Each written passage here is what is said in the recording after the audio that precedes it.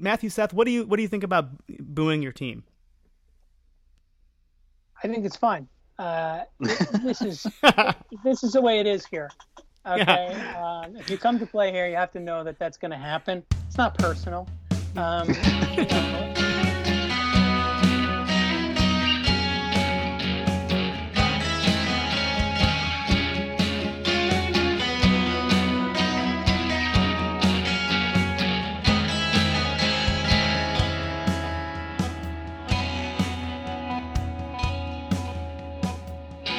Hello and welcome to a special blue and orange edition of Battery Mates. I am Matthew in London. I'm joined by Toby in Chicago. We are going to be joined in a second by Seth Resnick, a longtime friend of the pod and a longtime friend of me personally. I'm really looking forward to digging in deep to the painful, the pain that is the Mets season now. But Toby, before we get stuck into that, how are you? It's been a while. It has. I think we took all of August off, which is good because I think our teams did too. And good joke. That's a good joke. Well, actually, I think the Cleveland's were about 500, but they are no longer in contention, and so it's it's fun to watch the kids play, but that's all we got. No, I'm good. I'm ready. I'm ready for one last month of regular season baseball. I'm going to try to enjoy it. Yeah, I haven't watched a ton of baseball over the last month for various reasons. I don't want to talk about right now, but the baseball I have watched has mainly been watching the players the Nationals traded away do incredibly badly. We traded Brad Hand to Toronto, and he's been DFA'd. They shot him. They shot him. He's dead. That is how that trade is going. Unfortunately, the Max Scherzer and Trey Turner trades to Dodgers has not gone as well as I'd hoped. They've been playing well, but the thing that we really want to talk about is the New York Metropolitans. So Seth, it is great to have you back on the pod. I think that this is your first time talking to us and probably listening to us for 3 years or so. How have you been? Oh, just great. I listen to every pod. I'm always taking notes. I've got a lot of notes here. I thought that's what we were going to go through. Yeah, this is a feedback episode. Yeah.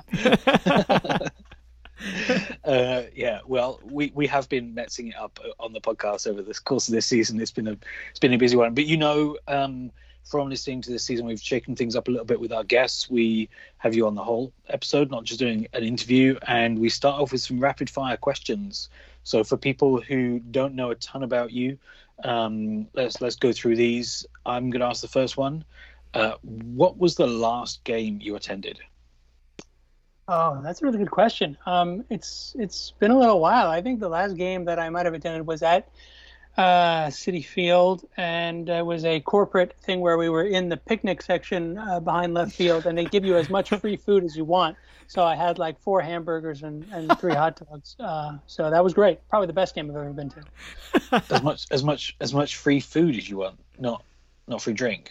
They might have been. They were giving out sodas too. I think that I don't think there was free beer. I could be wrong, but I wasn't. I was focused in on eating as much food as possible. So beer, the soda, that was all distraction for the main event. Did you have a cup of water that you were dipping the hot dogs in, or the buns? I wish. All right, second one. What other than this patio, picnic patio? What's the best vantage point in Citi Field to watch the carnage that is the baseball games played there from? What I would say, I would answer this question in the reverse way, and I find it hilarious that the Mets built a stadium going on, it's probably 12, 13 years now, where there are seats where you can't see the whole field.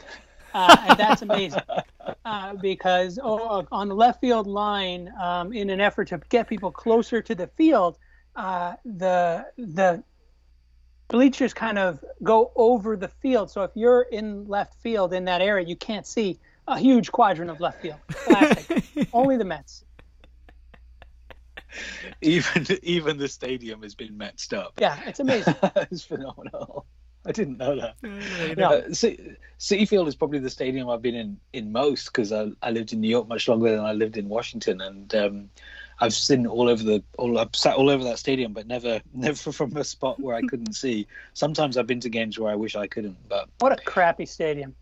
Really, truly a crappy stadium. The overarching feature when you walk into Citi Field, for those who don't know, is a huge monument to Jackie Robinson, who was great. Jackie Robinson. I'm not slandering Jackie Robinson here, but Jackie Robinson played for the Dodgers. He did not play for the Mets, contrary to the Wilpons belief system. The first thing you see when you walk in the stadium is big 42, big kiosks, and all that stuff, and just classic stolen valor from the Mets. So, okay, number 3, black jerseys, yay or nay? Oh, 100%. I mean, I for those, unfortunately, it's not a video podcast, so people can't see my sweet gray 1985 away Mets jersey. So if they would go back to this, I would be for that. But the black jerseys are great. I think they, of course, started using them in the 90s when everybody was doing black. But I do think it's a good look. Okay, so this one might, I don't know if this is going to be tough or not. When I wrote it, I thought, that's a good one, maybe. Okay, so there are a lot of celebrity Mets fans, right? Who do you think best represents the team and why? That's a good question. I mean, best celebrity Mets fan. It's got to be Seinfeld, I guess, right? I mean, there's like a nihilism of the Seinfeld program and Jerry Seinfeld as an individual. And that goes hand in hand with the Mets, because to be a fan of the Mets, you can't believe in anything. You can't believe that they're, even though ironically the catchphrase of the team, of course, is you got to believe. But to believe in the Mets is a foolish endeavor. They'll disappoint you every time. And I think that's sort of what the kernel of the Seinfeld TV show was, is that there's nothing's important. Don't believe in anything, and just do whatever you want to do. It's a show about nothing. The ultimate show about nothing is exactly, and that's Mets the Mets baseball. Yeah. All right, last up. How would you personally, if you were to get it, spend your annual Bobby Bonilla $1.19 million check? Oh man. Wow, this is a more difficult question. What would I do with 1 point? God, I don't know. I guess I would just order a lot of funny cameos, you know? There's a lot of really funny people on there, and I think I would just spend that money on that. I did actually buy a cameo from former Mets manager and current candidate for mayor of Stamford, Bobby Valentine. My mother and father's dog was sick, and I bought a cameo from Bobby to deliver some nice words, and he did a great job. So full endorsement of Bobby Valentine on Cameo. Okay. Well, I mean, whoever wins this year's preseason prediction contest, look out. You know what you're getting. Yeah. So it's time to go around the horn, and I think everybody knows where we're going to start at around the horn, and we have in our notes, which no one can really see here, but it's the subject for the first conversation here is just thumbs, and I want to set the scene first, because I think that the context here, and Seth, please jump in at any point to comment or to correct something if I'm getting this wrong. But this is from watching this from afar. Here's what I'm seeing with the current state of the New York Metropolitans. So we have big deal is new owner this season. My kid's favorite hedge fund manager, Steve Cohen. A lot of people do. Everyone's favorite. Most people's favorite. I mean, they're I have you can collect them all really. Can I just jump in? I have to say my favorite ever hedge fund manager is Mitt Romney. Oh, that's so predictable. That's like a bingo. That goes on the bingo board. Yeah. A lot of Battery Mates listeners are getting drunk today. Yeah. We just did a shot. So the other in the off season, there was also the whole, I believe that your former GM was fired for, let's just say being inappropriate. I think there were text messages involved. I don't know. It was, and Mickey Callaway, who was no longer shared Mets and Guardians treasure, Mickey Callaway. Yeah. Also, yeah. Honestly, when he became Mets manager, I was really sad to lose him, because I thought he was really did really well with the pitchers, and he had a good track record. But now that we know, it's rare that you get a guy who's bad at being a manager and also so bad at being a person. Like, as soon as I saw him when they first hired him, he was like fishing with Donald Trump Jr. in a photo, and I'm like, oh fuck, this is where this is headed. And you knew where it was headed the whole time, and it ended up in the place that everybody thought it would. Yeah, he's a garbage human being, turns out. But there was in spite of all that, there was a lot of hope for the Mets this year. And there was the big splash, though it makes me sad that you all acquired Francisco Lindor and signed him to a huge extension, all before the season started. So am I right that there was a lot of expectations that this Mets team would be good, and that even if they weren't good, that you'd find the new owner would find a way to make them good? Is that accurate? Oh, definitely. I think it's impossible to underrate people's optimisms on excising the team from previous ownership, the Wilpons, who hilariously, were scammed by Bernie Madoff, and of course, lost all their money, so they couldn't successfully basically operate the team anymore. And then, such is the business acumen of the Wilpons that they turned down a $2.5 billion offer for the team because it got hung up because Fred Wilpon's idiot son, Jeff Wilpon, who's 60, wanted to still remain in control of the team after Steve Cohen bought it for 5 years. This was the deal they were trying to make. Pre-COVID. Then COVID hit. Then they ended up selling the team for, I think, about $2 billion or $2.1 billion, thereby leaving $400 or $500 million on the table, and getting none of that shit. They just got their asses booted out as soon as the sale was final. So, classic Wilpons, one last great deal on the way out the door. $500 million they left on the table. I mean, but if you think about it, what are you going to do with that anyway? How many cameos are you going to buy for one for $500 million? So the team, and I think the team was pretty good. I mean, they were doing okay, right? I mean, Frank Lindor isn't having the greatest season, but it seemed like the team is in it probably. But then the trade deadline, you added Javi Baez, so again, a lot of reason. I mean, I know that DeGrom got hurt, and that pitchers have been hurt. I mean, Carrasco was also hurt. But the last week, I think this is all happening this week. I think is the funny thing. There's been a lot. Maybe I'll just stop here and let you tell the rest of this story, because I don't, me explaining this to Battery Mates Nation isn't really what they're here to listen to. So, I mean, they were doing okay in the one of the worst divisions, maybe the worst division in baseball. I don't know by the numbers. They were in first place, and DeGrom got hurt, as you said. Lindor also got hurt, even though he wasn't playing that well. I think the alternatives were not great, and. Yeah, they just went into total freefall. They stopped scoring runs completely, which is a hallmark of these recent Mets teams, where you just don't get any hits with runners on base. And different managers, different players, doesn't matter. It's the same story. They don't get any hits when runners are in scoring position. So the bottom completely fell out, and everything went sour, and they lost 12 of 15 games or something like that. And now they're under 500, or maybe they just recently went back over 500 and are basically out of the playoffs in 2 weeks. It's very reminiscent of maybe it was 2007 when they lost 12 games on the Phillies in 3 weeks. It's just classic Mets. There's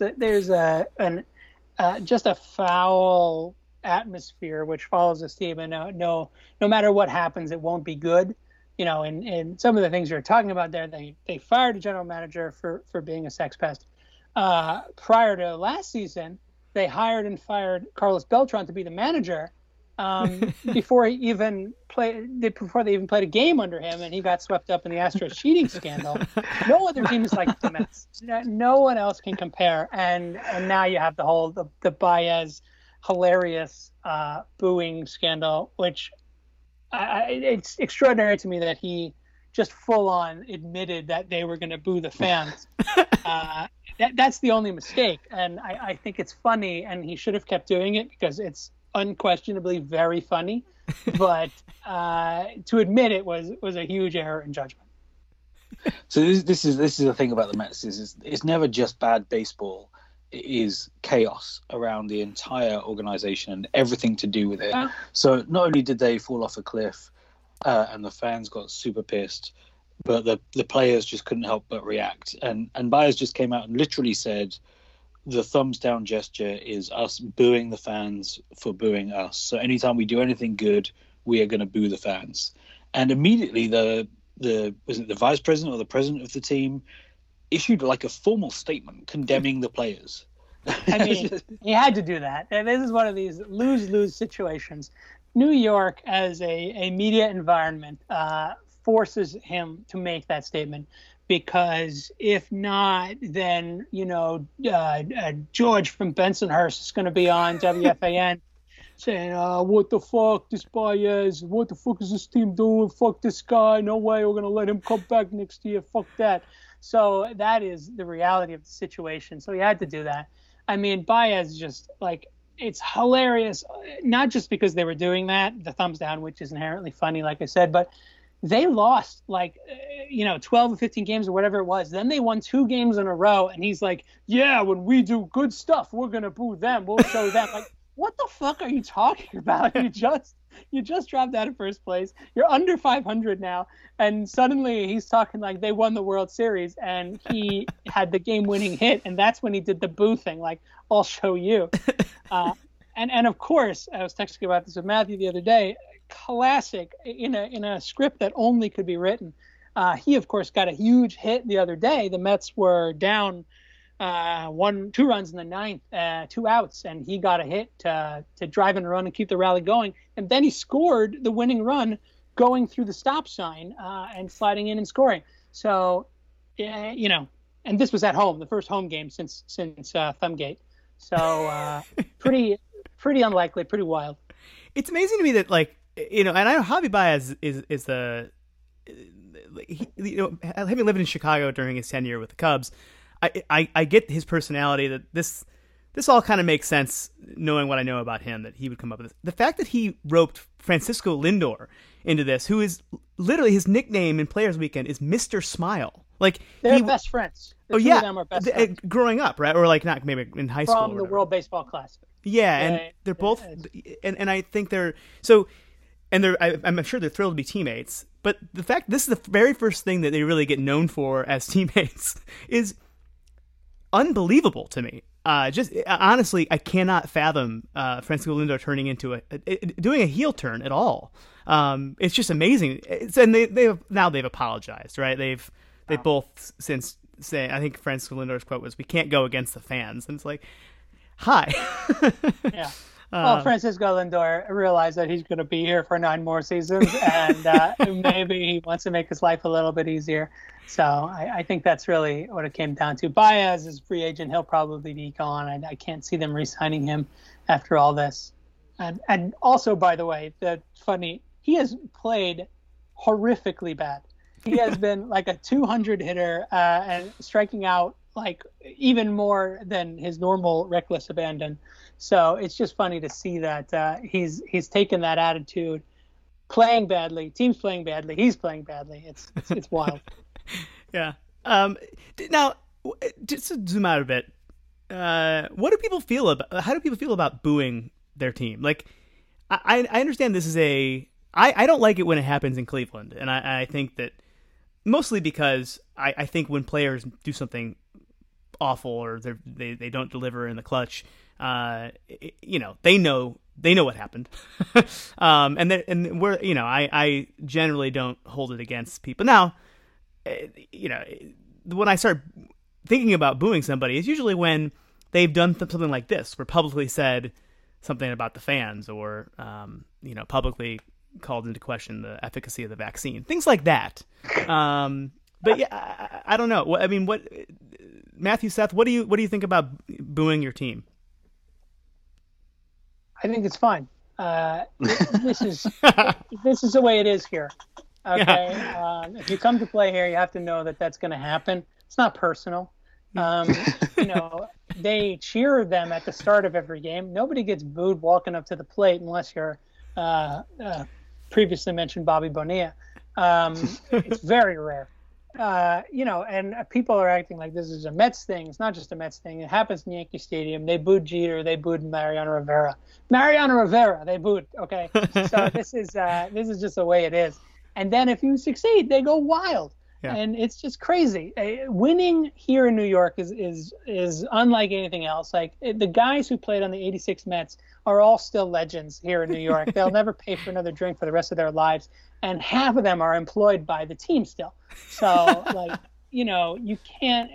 Being successful here is a lifetime meal ticket.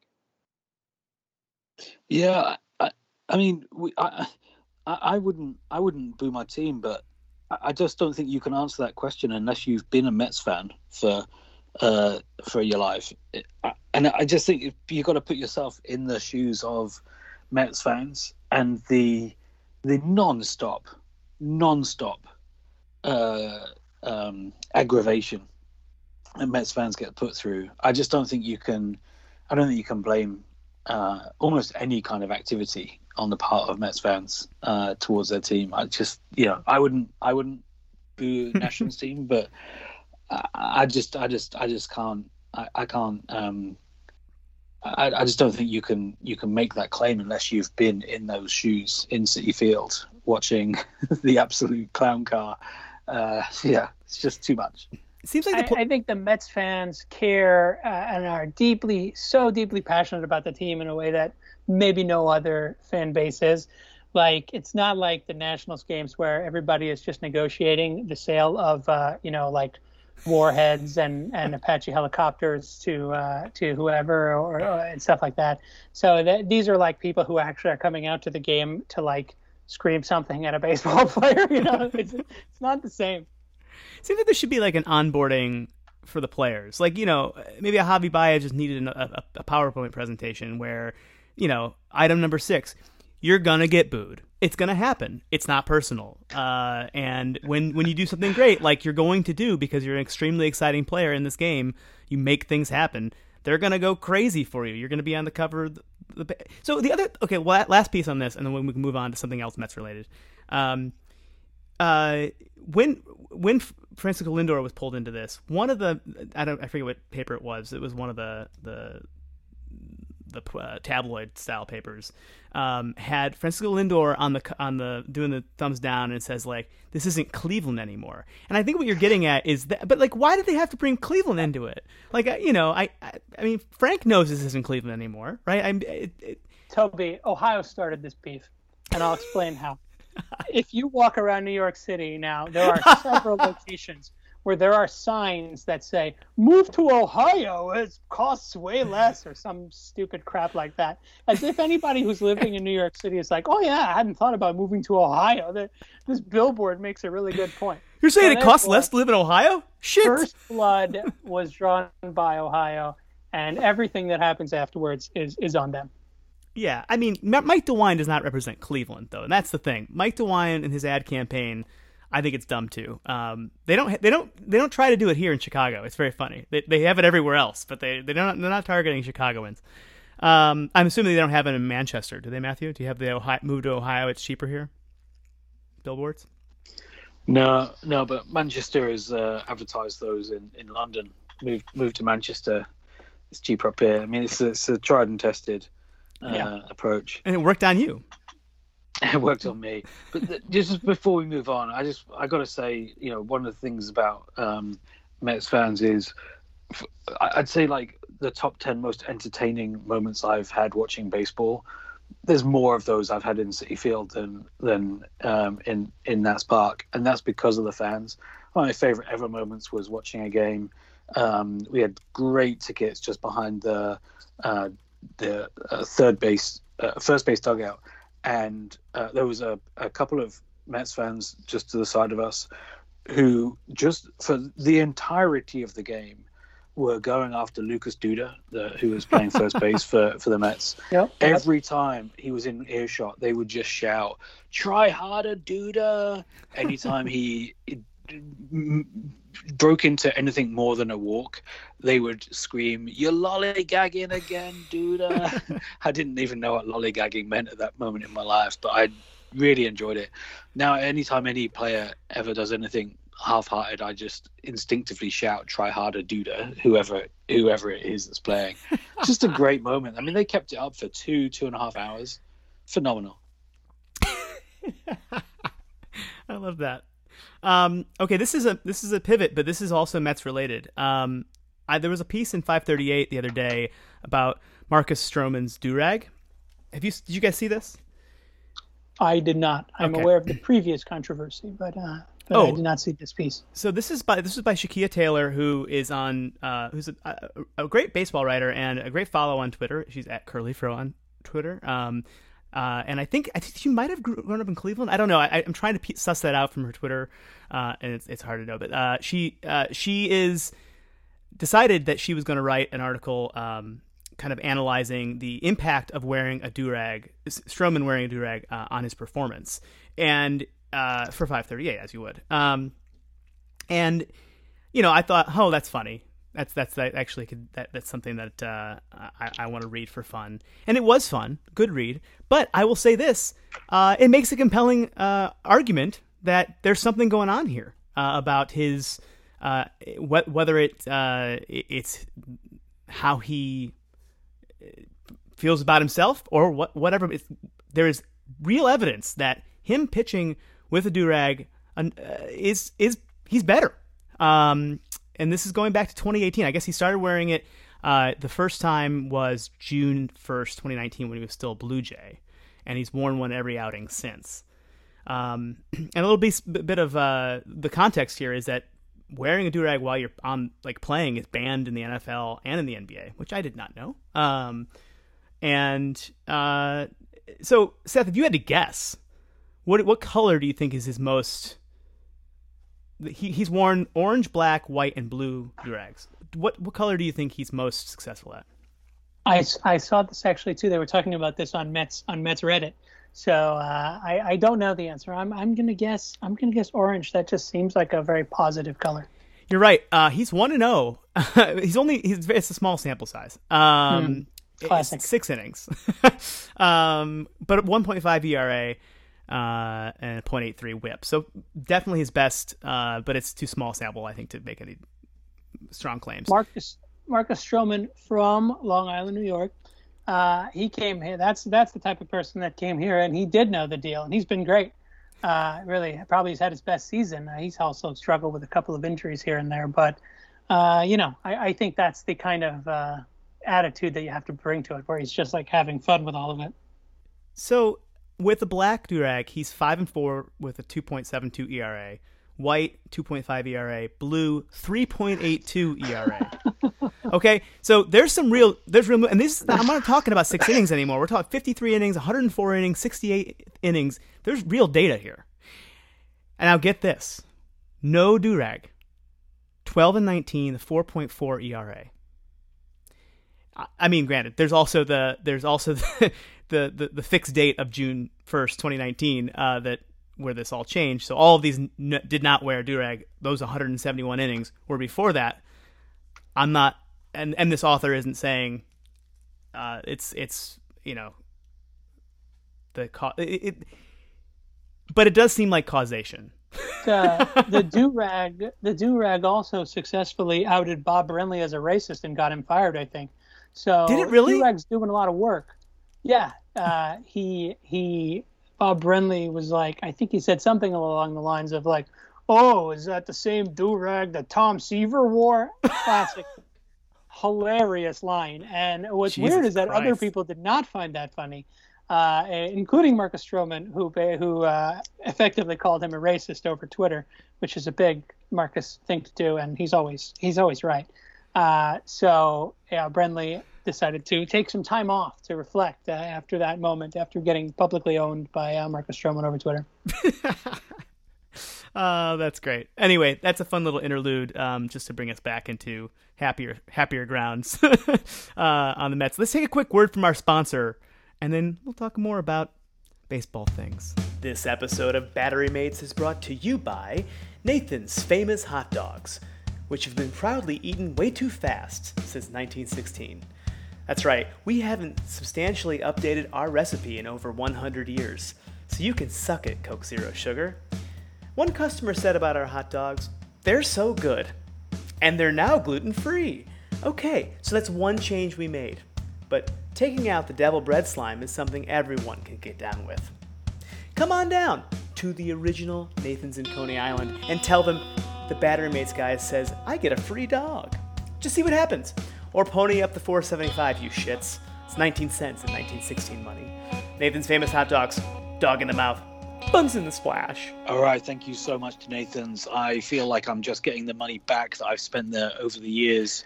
I close my eyes and I feel like I'm on Coney Island right now, having just eaten 2 hot dogs and feeling a bit disappointed in myself that I'm now full up after just 2. A great place to eat, and very, very generous. We are not able to travel still, and so we are really piling up a war chest for next season's baseball trips. I'm looking forward to that. Seth, where's your favorite Nathan's?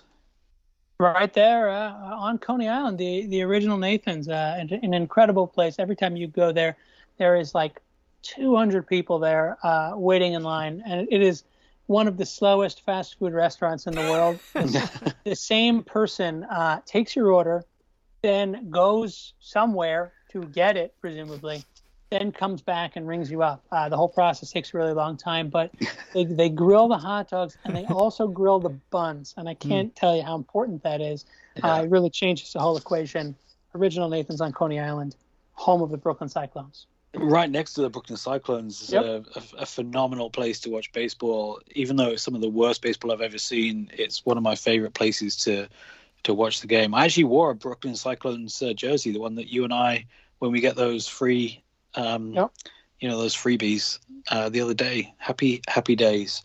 All right, should we crack on? We've got a couple more spots to go around the horn. Yeah. Toby, these are both yours. Yeah. So baseball fans know this is we're at the 25th anniversary of the players or the MLB strike from '94. So wait, no, that can't be right. 27th anniversary? Yeah. I'm math. What year is it? You do the math. What year is it exactly now? I think I saved an article to my read later list that was marking the 25th anniversary of the last MLB strike. Maybe it was sharing something. Anyway. So this is what happens when your researchers are on vacation. 27th anniversary. That could have been fixed. It'll be fixed in post. Okay. So knowing that the CBA talks are upon us for this offseason, and who knows, there could be another strike, another labor stoppage. So how much have you all followed this? Seth, how much have you followed this in terms of what's about to happen, and how optimistic are you that there's going to be a peaceful resolution before a labor stoppage? I think that pre-COVID, I would have said 100% chance is going to be a strike. But with COVID and that disruption and the revenue disruption and all that, I think that they're much more likely to reach some sort of amicable solution, because now the owners, unlike previous labor situations, these are all rich guys, but I think that they're hurting from this, and I think that they do not want to see another big gap in gate revenue and TV revenue. Yeah, I think and the harm it would do to the sport, I think, just with the goodwill that whatever little goodwill they have. One thing that happened in the last in August, while we were all gone, the owners floated a proposal as part of the upcoming CBA talks, which is it was being billed as a salary floor for teams. $100 million, every team has to have that salary, reach that salary threshold, and it'd be paid for, and I'm putting that in quotes for the people who can't see me use my fingers to make quotes, but it'll be paid for by lowering the luxury tax from $210 million, the threshold from $210 million to $180 million, and implement a 25% tax on any overage of that. So just to quickly do the math, because I think that's important to see how this actually plays out. So there are 9 teams currently with payrolls over $180 million. And total overage, and I'm getting this, somebody else did this math, I'm sorry. I didn't write down what article I used for this. The overage is $259 million, okay? There are 7 teams with payrolls under $100 million, an underage of $146 million. So obviously the owners have a lot more to gain from bringing down the payrolls down to a new cap of 180 than they would by raising the minimum. First of all, even if the teams don't do anything and stay at their current salary base, it only generates $62 million. It would only get less than 40% of the total they need to raise to get to I guess fund the teams to get to 100 million that need to get there, including the Clevelands. But the other piece of this that seems obvious to me is that teams right now are bending over backward to avoid those luxury tax penalties. Like, they just bring their salary base down to 180 million or less. That's what's going to happen here, and they're going to end up paying players $100 million less cumulatively. So I haven't seen much of the back and forth here, but my understanding is this was kind of laughed off by players, and if that's and described as like, if this is a serious opening salvo, these talks aren't going to go well, type of thing. Have you guys seen this salary floor, and what's your take on this? I could see why they laughed it off. It's a crazy idea, right? Like, the salary structure in baseball is already pretty screwed up, and the players have legitimate gripes from before they're in the union with respect to service time manipulation and the amount of time it takes to be a free agent, the incredibly biased arbitration courts that these salaries get decided in. So I think that the players already have a huge number of things that they're mad about. And I think any settlement is going to have to deal with how service time is calculated. And bringing the DH to the National League, I think, was probably something that the players want to do as well. Create another, whatever it is, 15 high-paying jobs in the league. So the idea that they'd be messing around with a salary cap is insane, and I can't imagine the players would go for that. Yeah, I think that's right. And like you said, Toby, the owners are hurting. They're going to be really focused on maintaining the value of the teams as well as the income. And I think a lot of the noise this year is going to be these kind of negotiating positions. But ultimately, I don't know. It feels to me like the CBA is going to be generally net neutral on revenue and much more focused on things like the DH, things like tweaks around the playoffs, trying to increase income rather than mess around with savings, because I just don't think the owners are going to want to have a stoppage. The other thing that I think comes out of COVID is the extent to which the players stayed really united. The owners really tried to pull them apart, and I thought that the union showed that it can be very united and strong. And I think that the owners will have seen that and probably won't want to try it on, but who knows? They're crazy when they get that rich. Yeah, and I think that any type of press play here, try to treat this as a anti-tanking provision wasn't taken seriously enough. I mean, it was taken seriously enough by the people who carry the water, the journalists that carry the water for the owners, but most folks saw right through it. So. Okay, more to come on the CBA talks. I'm assuming that's going to be an ongoing segment for many months. But we'll see. The last thing I wanted to talk about in the show, just an update on where we are. Maybe the biggest controversy of the year, at least in my household, is the sticky stuff. And just an update on where we are now that we're more than 2 months without it. I mean, I'm still using it, but I don't play professional baseball anymore. And so Seth, I'm assuming you no longer use sticky stuff in your life, but are you aware of the problem here and what it all went down? How much does this affect the Mets in your mind? I don't think it really has. When that was all happening, the big names, of course, were Hamels and another guy who, we don't need to delve into him. But one of the things that people were saying is, oh, well, look, how can DeGrom be legit? But then basically all of the statistical analysis around DeGrom shows that he's never seen that kind of big jump in spin rate, and everybody who he's ever played with and played against all basically said no, he's not doing that. So I think that was the closest it really came. But I am on the sticky stuff the same place I am with steroids, which is absolutely do it, make everything legal, and let's make baseball more cool by having guys do completely legal and safe steroids and using cool sticky chemicals to make the ball do awesome stuff.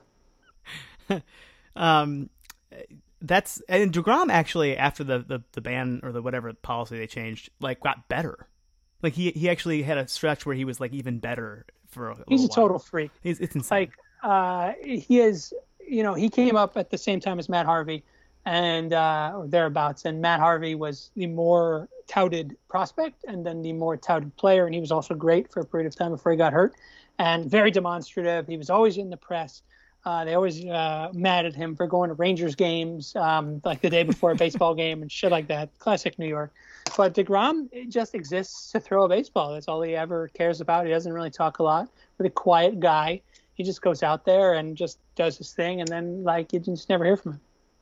Was he hurt the year you were in the World Series? Was he part of that team?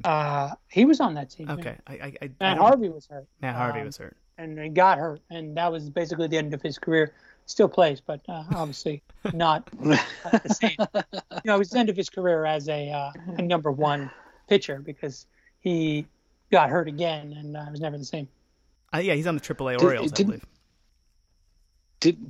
Didn't he have a pee problem? I don't remember that. What? He got a urinary tract infection and got scratched from a game. Hey, look, it's New York City. He's meeting a lot of quality young ladies. Things happen. So to get back to what I was promising here, is an update on the offense, Major League Baseball offense, without the sticky stuff. Joe Sheehan, who is a writer that I cite on here quite a bit, he did some analysis a few weeks ago. I think it was the end of maybe the last week of August, to see how offense was doing in the 2 months after the anti-sticky stuff policy went into effect. And I think it's really interesting. So the first thing is there was a slightly larger increase in overall offense than over a similar period of time in previous seasons. Not a big jump, but a 10-point increase in WOBA, whereas the average is 6. With the warmer months and offense is heating up. So is it the sticky stuff? It's hard to say. Maybe a little bit. It could be also all the pitcher injuries, and we're getting, we're seeing a lot of lower level pitchers eating up a lot of innings. But here's where it gets really interesting. So there was virtually no difference in walk rate, and that's relevant for the reason that the pitchers say they need to use this stuff for their control. And if they're walking people at the exact same rate they were walking people before, it kind of negates that argument a little bit. But the most dramatic difference was there was a meaningful drop in strikeout rate, about over a percentage point drop in the strikeout rate across the league, and which is way out of line for what we've seen in past seasons. So clearly the sticky stuff was allowing pitchers to do crazy, amazing things with the ball, and they were striking people out on with much higher regularity before. But I think the most relevant outcome here, or piece of analysis, is there was actually no difference in outcomes on contact. So the people were barreling the ball up at similar rates. They're making just as hard contact.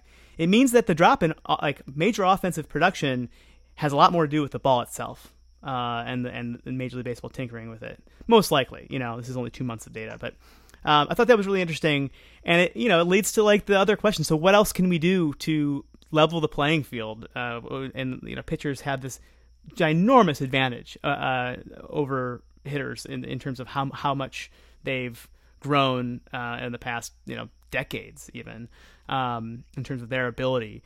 Have you guys been paying attention to this Atlantic League experiment where they were moving the pitchers on back by a foot? I did see that they were doing that. I think that in terms of adjustments, like I said before, more steroids. I think that's really a big one. Steroids for the hitters, I guess, not the pitchers. If we want to level the play, no more Eric Gagnes, no more Roger Clemens, Andy Pettitte. I think it'll level itself out. This is a philosophy thing more than anything to me. I mean, the baseball is a 3-outcome sport across the board now. Not to be an old man, but when I grew up, you saw the guys who would choke up on the bat and shorten their swing with 2 strikes. That doesn't happen anymore. I think it's positive because home runs are much cooler than singles, but that's comes with the downside, Matthew? Yeah, that's just home runs are not cooler than small ball, but there's a philosophical difference. I just, the thing for me is I would love when I'm able to move back to the States, I am definitely going to try and move to near an Atlantic League team because they have a lot of fun. They like playing quirky rules all the time. It's like move the mound back. Everyone has to play left-handed.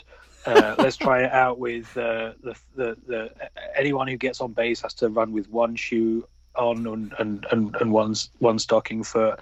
It's just like a whole load of just like it's like when you go to minor league games and in between innings they've got like some goofy games to entertain the fans.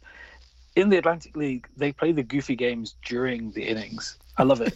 I absolutely love it.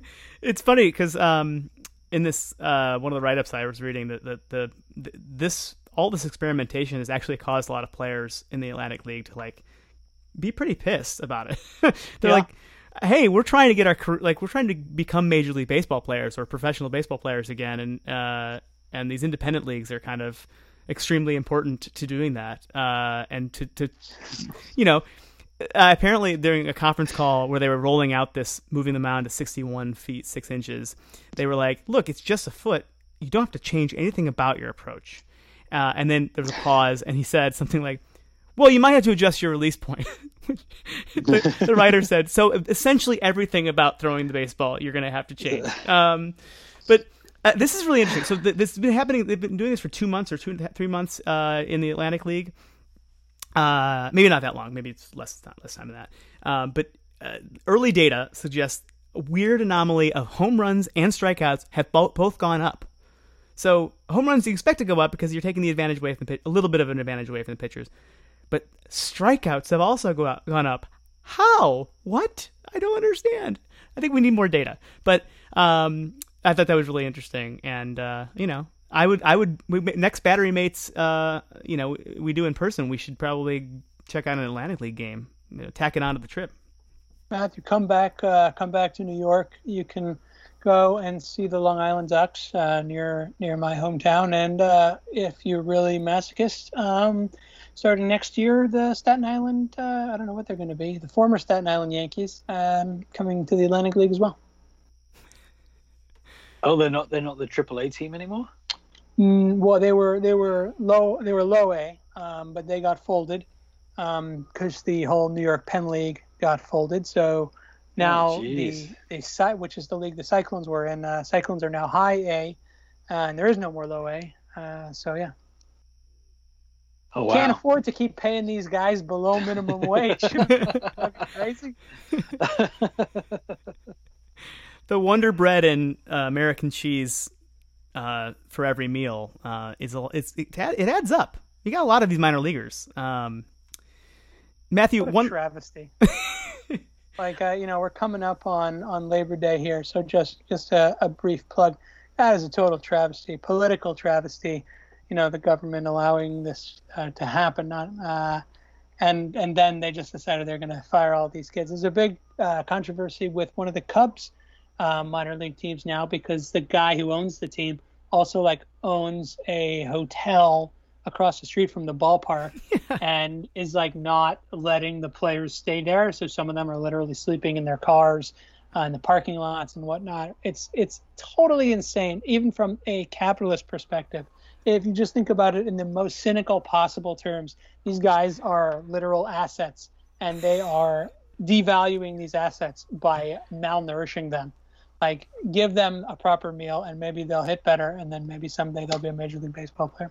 Travesty. Disgusting. There was a fan that was organizing like feed the minor leaguers, like GoFundMe basically, and they were buying whatever they raised. They were buying Chipotle gift certificates for all, like they're splitting it by 100 or whatever, and buying Chipotle gift certificates for all these players.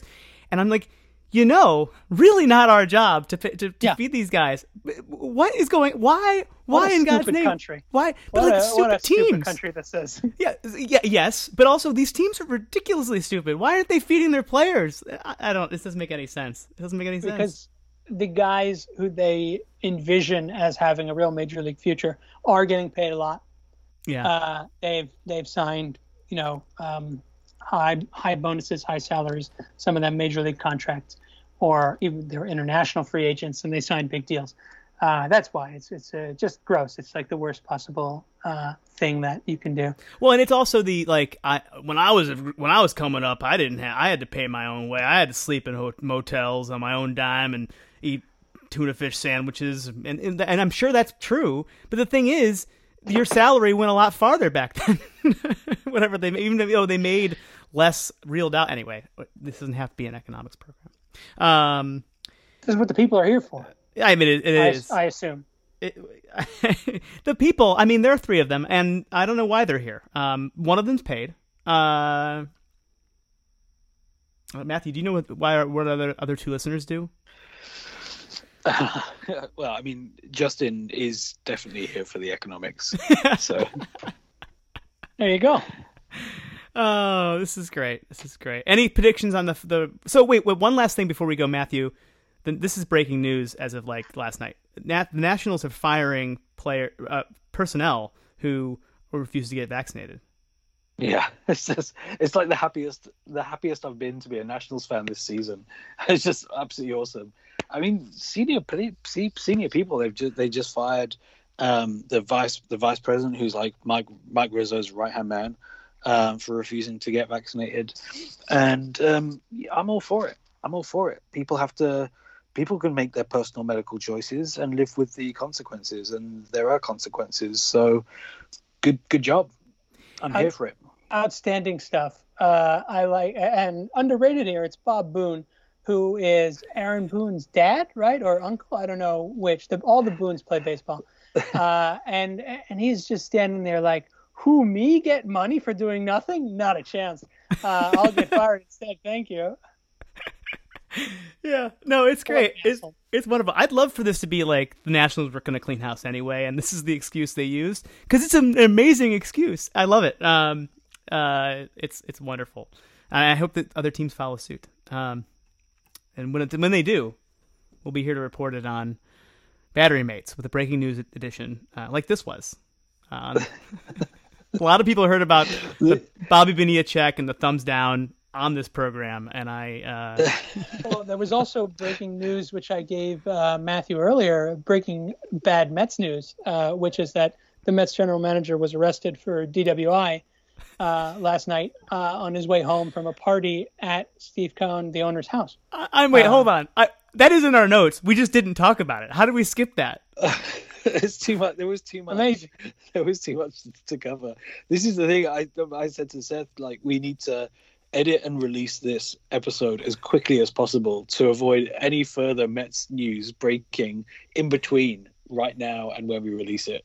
There's just so much coming. It's a fire hose of Mets news. This is like 3 weeks after the Mets did not sign their first round draft pick in this year's draft, even though they allocated a huge sum of money to signing him, and therefore gave up money that they could have used elsewhere in the draft and just didn't sign him. They put up billboards outside the stadium about Kumar Rocker, right? Didn't they? I hadn't seen that. I saw that on. I saw it on Twitter. I don't know. I mean, Twitter, everything's real there. But speaking of Twitter, I'm getting notification. Michael Conforto claims to be Q. So a new breaking news update from the Mets. What? No, this is not true. Oh, that's sad. I was looking that up. I was like, Conforto would probably be the one to do that. Absolutely, genuinely believable. He claims, "Oh, that's the way this turns." Well, this is really cheered me up from an otherwise crappy August. So I really appreciate you coming on, Seth. No problem. Anytime you can talk about the dark cloud that is the New York Mets, you have to take that opportunity. Well, I hope you all like go on a major league style winning streak here now that the players are motivated and maybe there's some playoff baseball in your future. That'd be a fun turn of events. And there's always next year. Matthew, if you had to give the Mets any advice in terms of how to turn their fortunes around, I mean, what do you think? Well, I mean, I have actually been on the field for batting practice, so I know I've seen them do it. They just got to get out there and shag those balls. Shag those balls. Solid advice.